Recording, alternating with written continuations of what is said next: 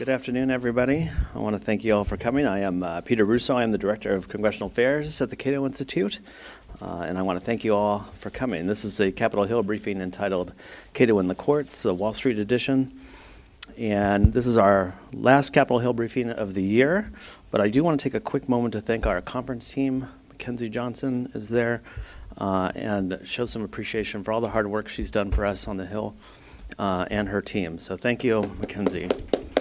Her team puts all this stuff together and makes sure there's food and rooms and everything else. So it's a valuable service, so thank you.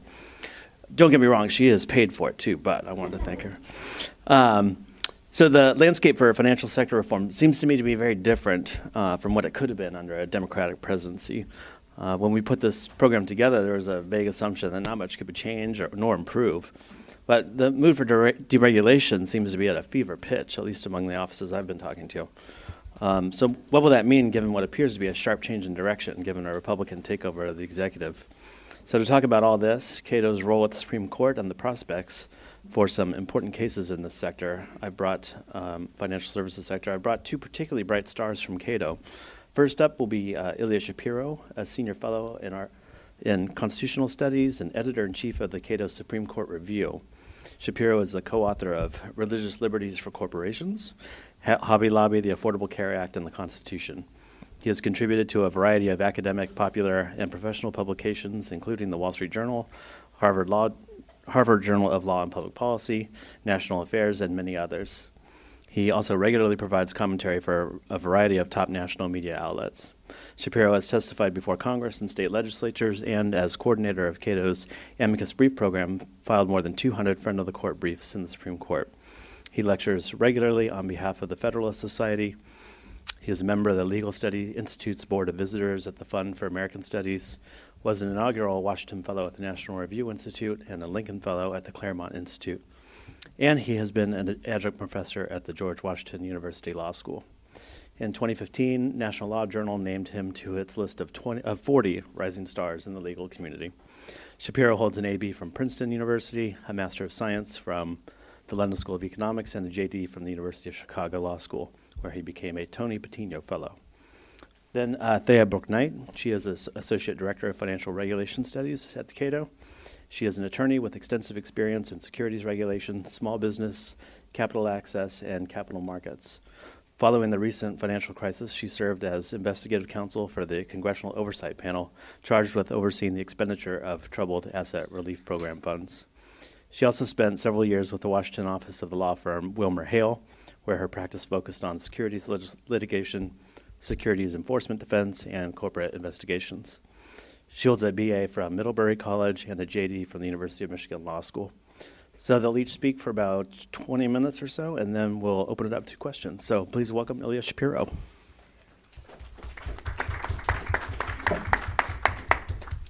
Thanks, Peter. It's great to be with you. When Thea asked me to be part of this presentation, talking about the expansion of her department and its efforts in the courts, I said, great, happy to do it, but I don't know very much about financial regulation. I'm just a simple constitutional lawyer, so I'll talk more about the role that amicus briefs play and what Cato has been doing in the courts generally, and then how that meshes into legal issues in the FinReg world. Cato is actually one of the biggest and most effective filers of amicus curiae briefs at the Supreme Court. Amicus curiae, for those of you who have forgotten your high school Latin, means friend of the court. And the plural is amici if you're going for the classical Latin, or amici if you want to keep that late modern hard C. So there you go. A little bit of linguistics for you. You weren't expecting that today. Amicus briefs are filed by third parties. That is, Cato or any other amicus filer doesn't have any clients before any court. They file based on their own interest, based on our own interest, or to present some sort of information or arguments that are not being presented by the parties who are litigating the actual case. And of course, we try to influence the court to make decisions in a particular way. In all of our briefs, we try to maintain an unwavering commitment to the principles of liberty and the original public meaning of the Constitution, textualism in terms of statutory interpretation. And obviously the parties we support do that as well, but we have the luxury of more briefing space for kind of highfalutin theory at the 30,000-foot level, not just the concrete nitty-gritty of what's going on in the facts at hand. Amicus briefs at the Supreme Court can either be supporting a petition for a writ of certiorari, that is asking the court for judicial review, because the Supreme Court gets to decide which cases it wants to take, or it can support one of the parties on the merits once the court has already taken the case. And academic studies in the last decade have shown that amicus briefs are actually most effective at the cert petition stage. The court only takes fewer than 1% of petitions that are brought to it, but with every additional amicus brief up to about 5, that increases the chances. If you have 5 amicus briefs supporting your petition, then you have about a 22% chance of a grant, which is still obviously not great, but much better than 1%. Cato's winning percentage on the merits has generally been pretty good, and most importantly, consistently beats the federal government, which we consider to be our biggest competition. And more importantly, cases in which Cato has filed a brief supporting cert, getting the court to take the case, are granted review orders of magnitude more than the average one. That's gone down actually in the last couple of years. In general, the court has been doing a very good job of putting itself out of business, regardless of whether it has 9 or 8 members. This term so far we're on pace for about 60 cases. 20 years ago they were deciding 150 a year, so it's a very pronounced downward trend even as the number of cert petitions increase. But anyway, having Cato file on your side seems to have become part of the handbook for successful Supreme Court advocacy. We get queries all the time, and I always like it when there are cases where both sides try to get us to file in support of them. That's usually a very good signal to me that we shouldn't file in the case at all, because if you can make a plausible argument that Cato or a libertarian perspective can be found on both sides, then really it's not a strong interest for us in the first place, because we don't file just in run-of-the-mill cases or just whatever someone thinks the quote-unquote big cases of the term are. We file where there's a clear libertarian or originalist perspective to be had, and in cases that are important, not minor error correction or certain subparts of the bankruptcy code or what have you. Although maybe Thea will start filing in those subparts of statutes that I'd never even heard of. In recent years, amicus filings in general have exploded, and the academic literature about amicus filings has exploded as well. For example, the constitutional challenge to the Affordable Care Act, NFIB versus Sebelius, 4 years ago drew 136 amicus briefs. That was easily a record, although a record that would be broken just 3 years later in Obergefell versus Hodges, the same-sex marriage case that drew 149 amicus briefs. In that Obamacare litigation, Cato for the first time filed a brief at every level of litigation, not just before the Supreme Court. We had occasionally been filing in the circuit courts of appeal, but there we even filed in the district court, and we took the lead in coordinating all of the amici at the Supreme Court level to hit Obamacare from all sides. Now, in the financial regulatory world, we have filed briefs over the years, most notably challenging the different parts of the big pieces of legislation, Sarbanes-Oxley and Dodd-Frank. Sarbanes-Oxley had a really colorful case a few years ago, actually. This was the fishtail. I don't know if you've heard about this, the fisherman's tale. This gentleman in the Gulf Coast of Florida was given a citation by the Fish and Wildlife Service for catching undersized grouper. Just a little too small. But by the time he got back to shore, there was no more evidence of said undersized grouper. Presumably he had thrown it overboard. But since there was no more evidence, not only was his fine under the relevant Fish and Wildlife Code, state or federal enhanced, but he was prosecuted by the federal government for violating Sarbanes-Oxley, because of course a fish is an important piece of evidence that when you throw it away is destroys evidence of fraud and things like that. Anyway, the Supreme Court threw out his conviction as beyond the scope of Sarbanes-Oxley. So at least there's that. And with Dodd-Frank, there's a whole lot of structural problems. There is with Sarbanes-Oxley as well. We were part of a case called the Public Company Accounting Oversight Board versus Free Enterprise Fund. But with Dodd-Frank, there's even more of that, starting with the illegal recess appointments to the unconstitutional Consumer Financial Protection Bureau and the Financial Stability Oversight Council, which were formed as the fifth or sixth or seventh. I forget how many branches of government we're up to at this point. But in any event, they serve as sheriff and prosecutor and judge, jury, and executioner. A clear violation of the separation of powers can't really be had. And there's more now, as Thea will go into this term's cases. And as I said, amicus briefs serve a host of purposes. They do not, at least for Cato, serve as look at us, we're really important. What the arguments we make aren't important, but look, we file a Supreme Court brief. Plenty of organizations do that, and then they show their donors how big and important they are. We, thankfully, don't need to do that, but we try to inform the justices about things that they won't otherwise get. Other good types of good amicus briefs include economic, historical, scientific data, biological data, if the healthcare types of cases, the regulatory cases that involve difficult aspects of pharmacology or what have you, that's typically not going to be presented by the parties, but can be very helpful for the court, rather than the umpteenth brief that has an exegesis on the Commerce Clause or what have you. For a case dealing with banking regulations, for example, for relevant example to our discussion today, it can be helpful for those who are more familiar with banking practices to tell the court how particular regulatory changes will work on the ground. And some amicus briefs, as I said, aren't simply vacuous, but they're Me Too briefs. They repeat what the party is already saying. We try to avoid those. We work diligently to make sure that what we give the court is fresh and new, and also can serve kind of a goal-setting purpose or an anchoring purpose. If the parties are arguing here and Cato puts the clearest, most originalist libertarian position here, well, that makes the party that we're supporting look like the reasonable position. And so they like that. They actually encourage us sometimes to go fly our crazy libertarian freak flag as much as we can, because that helps them look, as I said, as the reasonable position.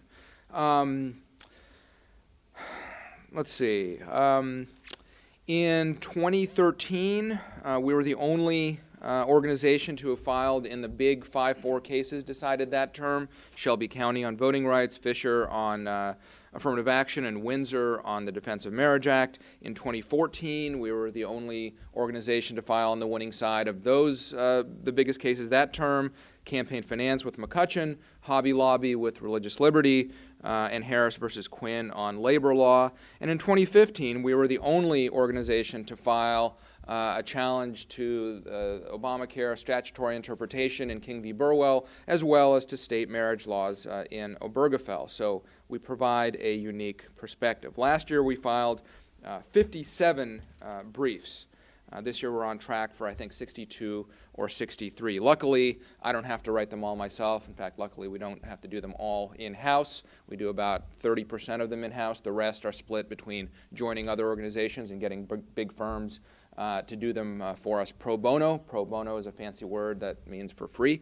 And we enjoy a good relationship with the bar of the big D.C. and other city law firms. Now, annual statistics aside, last term confirmed a very real phenomenon that at the end of the Obama presidency we can safely declare that this administration has done exceedingly poorly before the Supreme Court.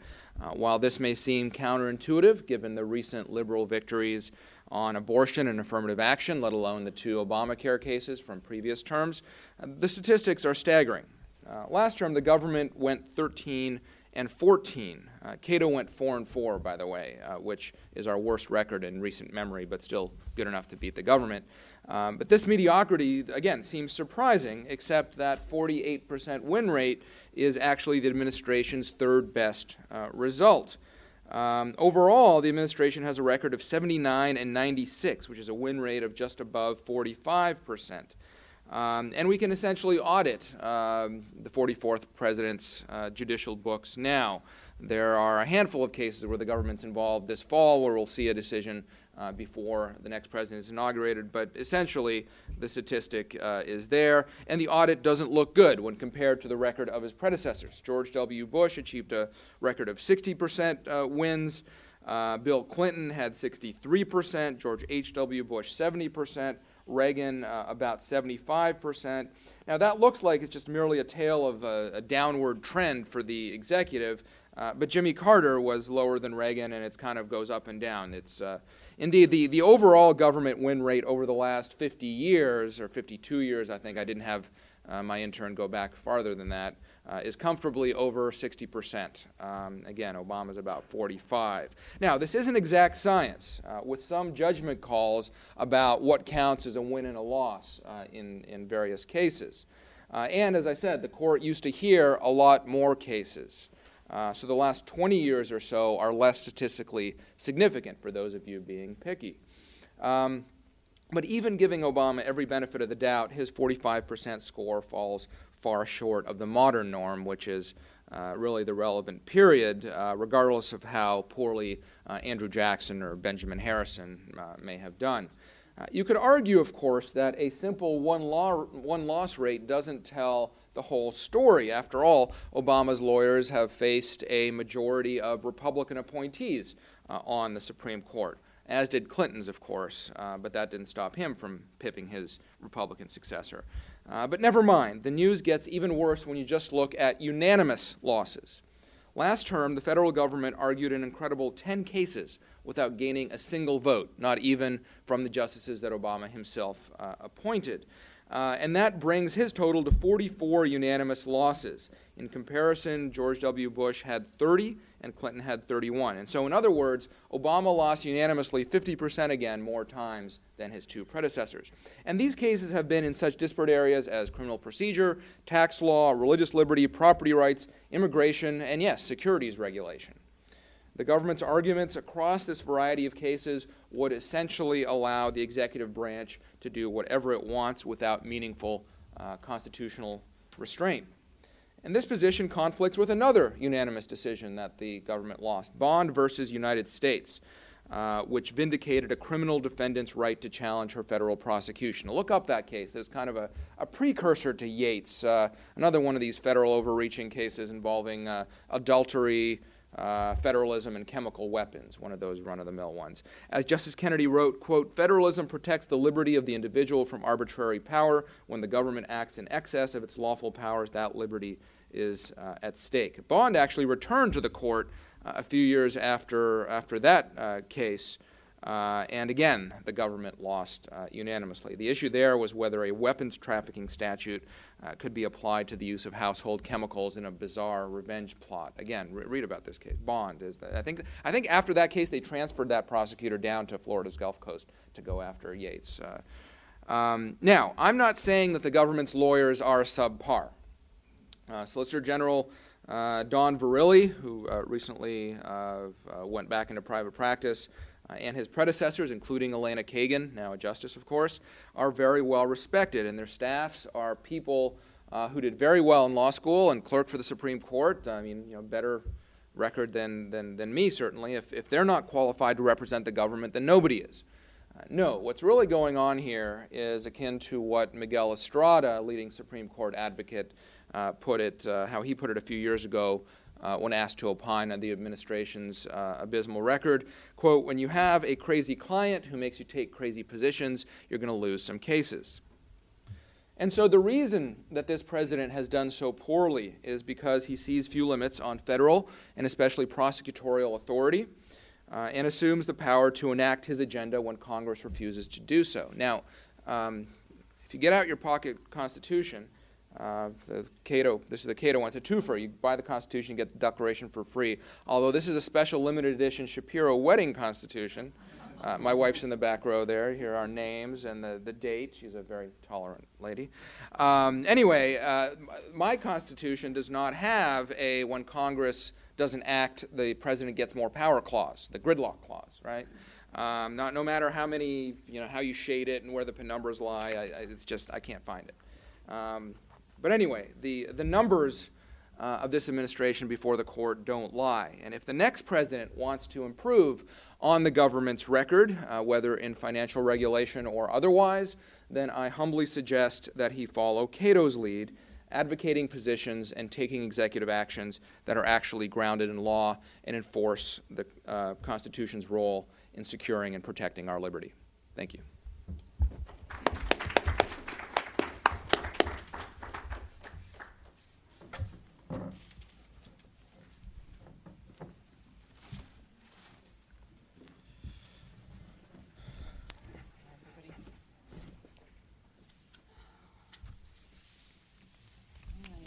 I want to thank everybody for being here on a Friday. I know that financial regulation in the courts might not be the most stimulating topic for the end of the week, so it's good to see you. So what I want to talk about is I don't want to say a deep dive because I don't think we have time for that, but get into the details of the 4 cases that my center filed in this year, and also just talk more broadly about the amicus program within our center. So here's my first slide, okay. So our center is By the way, I dissent. I think PowerPoint's unconstitutional. Our center is the Center for Monetary and Financial Alternatives. We're a fairly new center. We were established just in 2014. And I'm the only lawyer right now in the center. I have my colleagues are economists. So we focus on, we have some monetary economists. We have some people who also do some work on other parts of financial regulation. What we're looking for is alternatives to the current status quo in terms of how we approach economic regulation overall so that we can bring more prosperity and more stability because everybody nowadays is very interested in stability and we tend to think that a lot of the attempts through regulation to improve stability have actually done the opposite. And the case is that the reason that I started this amicus program this past summer is, one, I'm a lawyer, and I like to wind up in court. I'm a litigator by training, but also because the judiciary is the counter-majoritarian branch of the government. And I think that in the years since the financial crisis, the financial sector has come under a lot of scrutiny. And whether you believe that that's deserved or not, one of the foundational principles of our country is that due process should be available even to the really unpopular people. So no matter how unpopular the financial sector is right now, they still should be getting due process. Because that's one of our foundational principles and beliefs. So that's why we started filing some of these cases. Also, just the way sort of law and regulation works, we're at the point where a lot of provisions of Dodd-Frank, they've had their implementing regulations. They've actually been in operation for a little while. We're starting to see lawsuits coming out of these regulations that are making their way through the court. So just sort of from a timeline perspective, the courts are where a lot of the action is right now. So the cases that I want to talk about, unfortunately, this is so that I can't actually see. Is there a way to move this? I can't see my slides. There. Do I block you? Am I blocking? Okay, there we go. Yay, I can actually see this. So we filed in 2 cases in the Supreme Court, Salmon v. U.S. and B of A v. Miami, and also 2 in the D.C. Circuit, Timbervest v. SEC and MetLife v.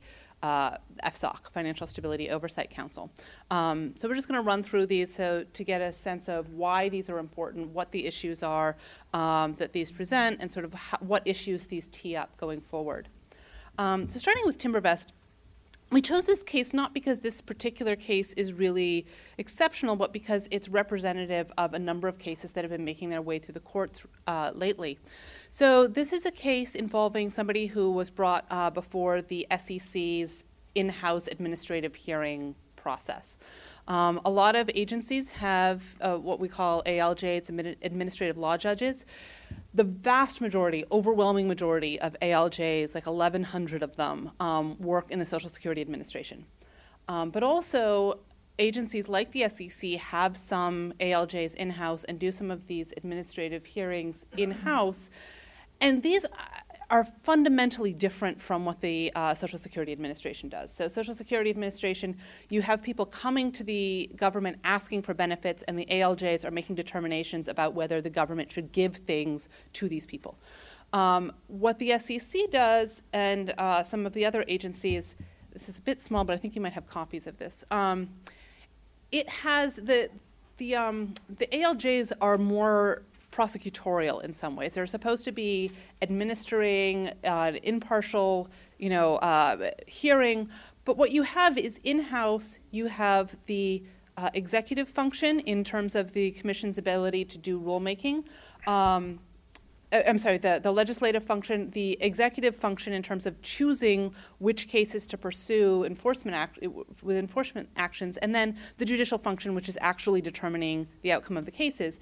And in a lot of these cases, including Timbervest, there's concurrent jurisdiction between the Article III courts and the ALJ. So the SEC has the decision, they have the ability to decide, are we going to bring this in-house or are we going to bring this before a judge? The defendant does not have that choice. They have to go before whichever, whether it's in-house or in court that the SEC decides. So as a comparison, this is what it looks like in your typical case. You have law enforcement, they see some sort of wrongdoing, they bring it to the prosecutor's office, the prosecutor decides whether they're going to move forward with the case, it goes to a trial court, and then the appeal goes up to the appeals court. This is what it looks like in the SEC. It's the SEC enforcement who sees some wrongdoing. It's the SEC commissioners who decide whether a case should be brought. It's the SEC ALJs who decide the case. And then the first level of appeal is back to the SEC commissioners who decided that a case should be brought in the first place. It's only after that appeal that the defendant has the opportunity to appeal to an Article III court, to the circuit court. So without impugning the actual integrity of any individual involved, this obviously just sets up a conflict of interest. You can just kind of see the sort of incestuous nature of this whole process.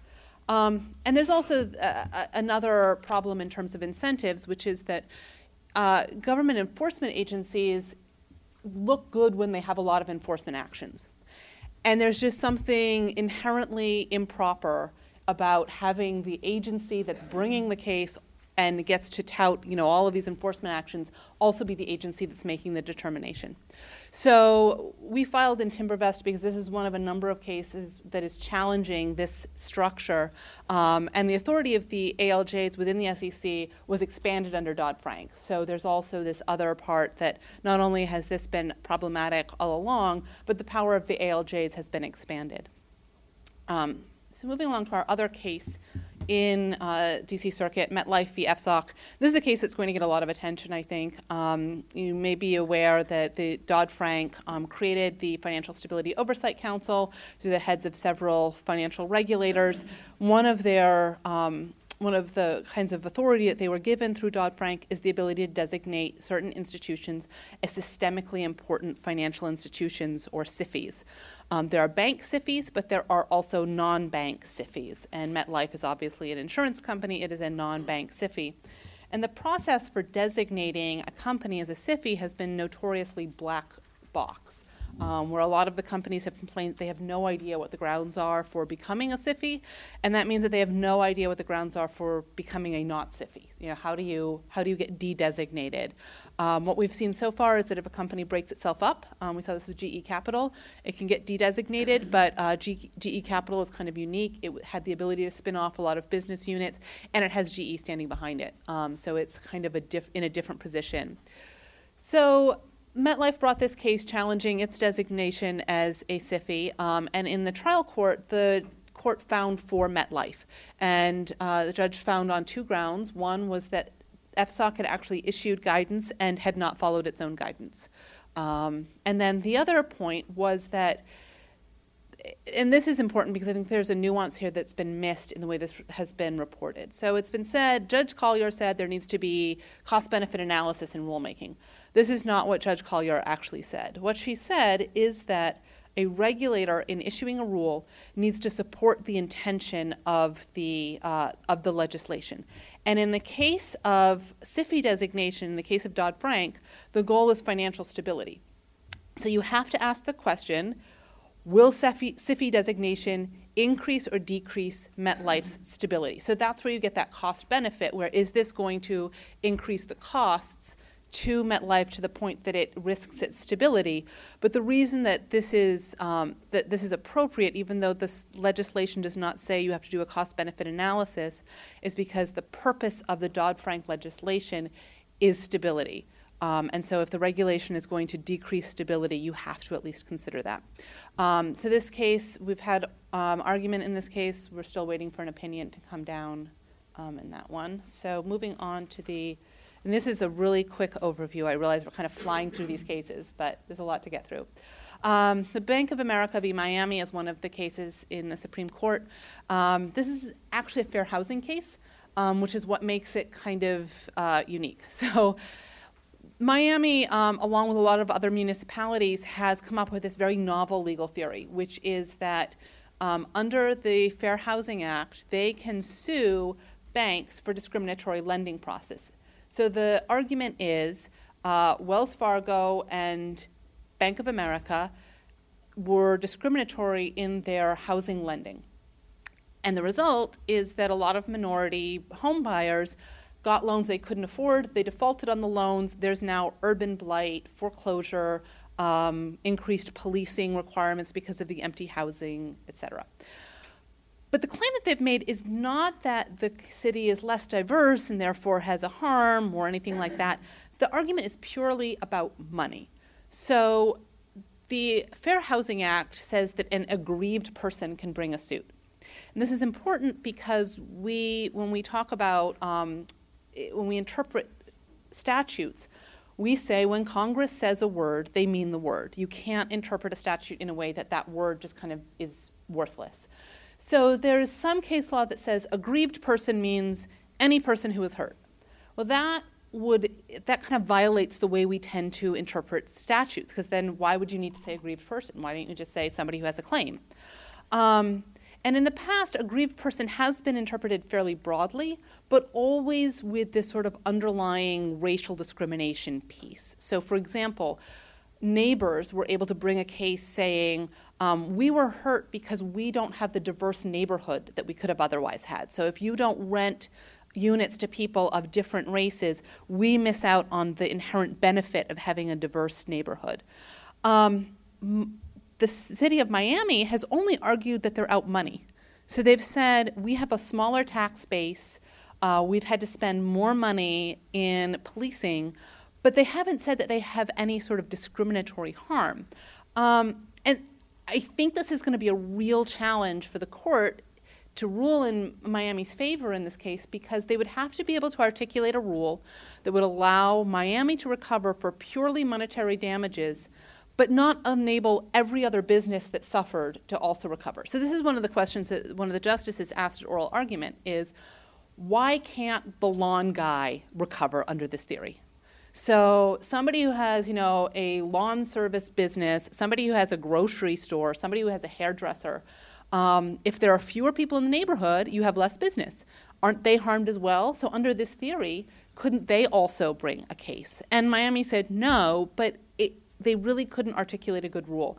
So if the court wants to find for Miami in this case, they are going to have to articulate a rule that brings Miami in but excludes the lawn guy. And I don't know what that rule looks like. From a policy perspective, and this is one of the points that we raised in our brief as well, there's an accountability that comes from a municipality having to ask its taxpayers for money to do things. And if the city is able to just bypass that and get money from these deep pockets, these banks, that cuts short that accountability so that the city can go and do all of these projects without actually having to get its people to pay for them. And Miami is not the only city that has brought this kind of lawsuit. There are several municipalities who have come up with this theory. They've engaged plaintiffs' attorneys who work on a contingency basis, which means it's essentially free to the municipality to bring these cases. The lawyers only get paid if they recover money. So if they win, the lawyers get paid, and the cities get money that they can do things with without having to go to their people. So while that's not a legal issue, this is the kind of policy issue that we can bring up in our briefs that the parties obviously couldn't argue. And that brings us to Salmon, and I left this for last because we actually have an opinion. In this case, it came down on, I think, Tuesday. This is the first insider trading case that the court has heard in 20 years. So this was a great opportunity for the court to bring some clarity to this area of law. It's notoriously murky, in large part because it's not actually statutory. There is no statute that prohibits insider trading. There's a statute that prohibits deceptive practices with respect to a purchase or sale of a security. And over the years, the courts have interpreted insider trading, that is, somebody who is an insider in the company using non-public information to trade, to be a deceptive practice under this statute. But because the law is entirely judge-made, every one of these opinions is incredibly important because we have no statute to go back to figure out what it meant. There's no congressional record. There's no debate among senators or representatives about what insider trading is. And unfortunately, what the court did was it made a really narrow holding that gives us almost no new information in this. So just to go quickly over what happened, these are examples of different models that are insider trading. The top one, really basic. Some executive has information, trades on it, gets money, clearly insider trading. That's very well established in case law. Next one, the insider says, hey, friend, Tippy, I can't trade on this, but you trade on this and give me the money. Clearly that has to be illegal if we actually want to have a law against insider trading. If the tippy, the outsider, gives the insider something of value, the insider says, hey, I can give you this money, you can make a lot of money off, I give you this information, you can make a lot of money off of it, but in exchange, buy me a nice car, or in exchange, let me into your super exclusive club, insider trading. What this addressed was what happens if there's nothing flowing from the tippy back to the insider. If the insider just says, here's some information, the outside person goes and trades on it, insider trading. And to understand why somebody would do that, you have to understand these were family members. So the insider was a man named Maher. He gave information to his brother Michael. Michael traded on it, also shared the information with their brother-in-law Salman, who also traded on it and made money. So we filed on behalf of Salman. Unfortunately, we lost.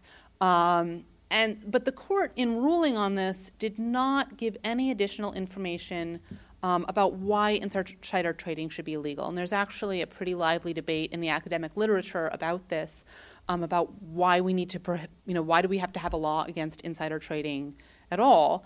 The court didn't get into that, didn't explain why they ruled the way they did, but just said, we have this earlier case, Dirks, that says that probably if it's a gift, if you make a gift of inside information, it's insider trading. Under Dirks, we're going to find that this is insider trading. It's a very short opinion. I think it's about 13 pages. So they really don't go into any depth on this at all. I think that was intentional. So we're left with this question of why is insider trading illegal? The major arguments are it's unfair for some people to have better information. Other argument is it's theft of the company information. These make sense in some ways, except they've been really inconsistently applied. So you find the courts have consistently preserved the ability to trade on non-public information as long as it didn't come from an insider. And as long as it didn't come from an insider intentionally. You're in an elevator with a couple of executives and they're talking about some merger, and you say, oh, God, that's the AB merger. I'm going to go trade on that. That's legal. Now, you had access to non-public material information. You have an advantage over everybody else in the market.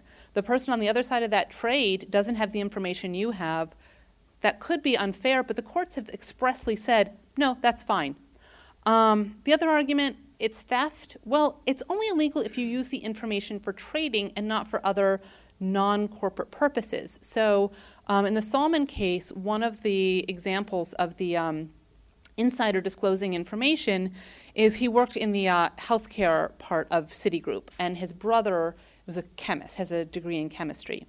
He disclosed some information to his brother so that they could talk about possible treatment options for their father who was dying of cancer. Now, totally non-corporate disclosure of information. Sympathetic, but non-corporate. This was totally outside of Maher's responsibilities to his employer, Citigroup, and yet the court hinted that that disclosure did not trigger insider trading liability. And you say, well, yeah, there's no trading, but if our concern is that you're stealing from the company, it shouldn't matter what you do with the information after you steal it. So, for example, if Maher went down to CVS and broke in and stole a bunch of cancer drugs, we would say, well, we feel bad for your father, but you can't go steal cancer drugs. And yet we don't make this, we say that for insider trading, there has to be a connection to trading. I'll get to you in 1 second. So we still have this question about why do we have insider trading law at all. There are arguments on both sides, but unfortunately the Salman case does not give us any greater clarity in this area.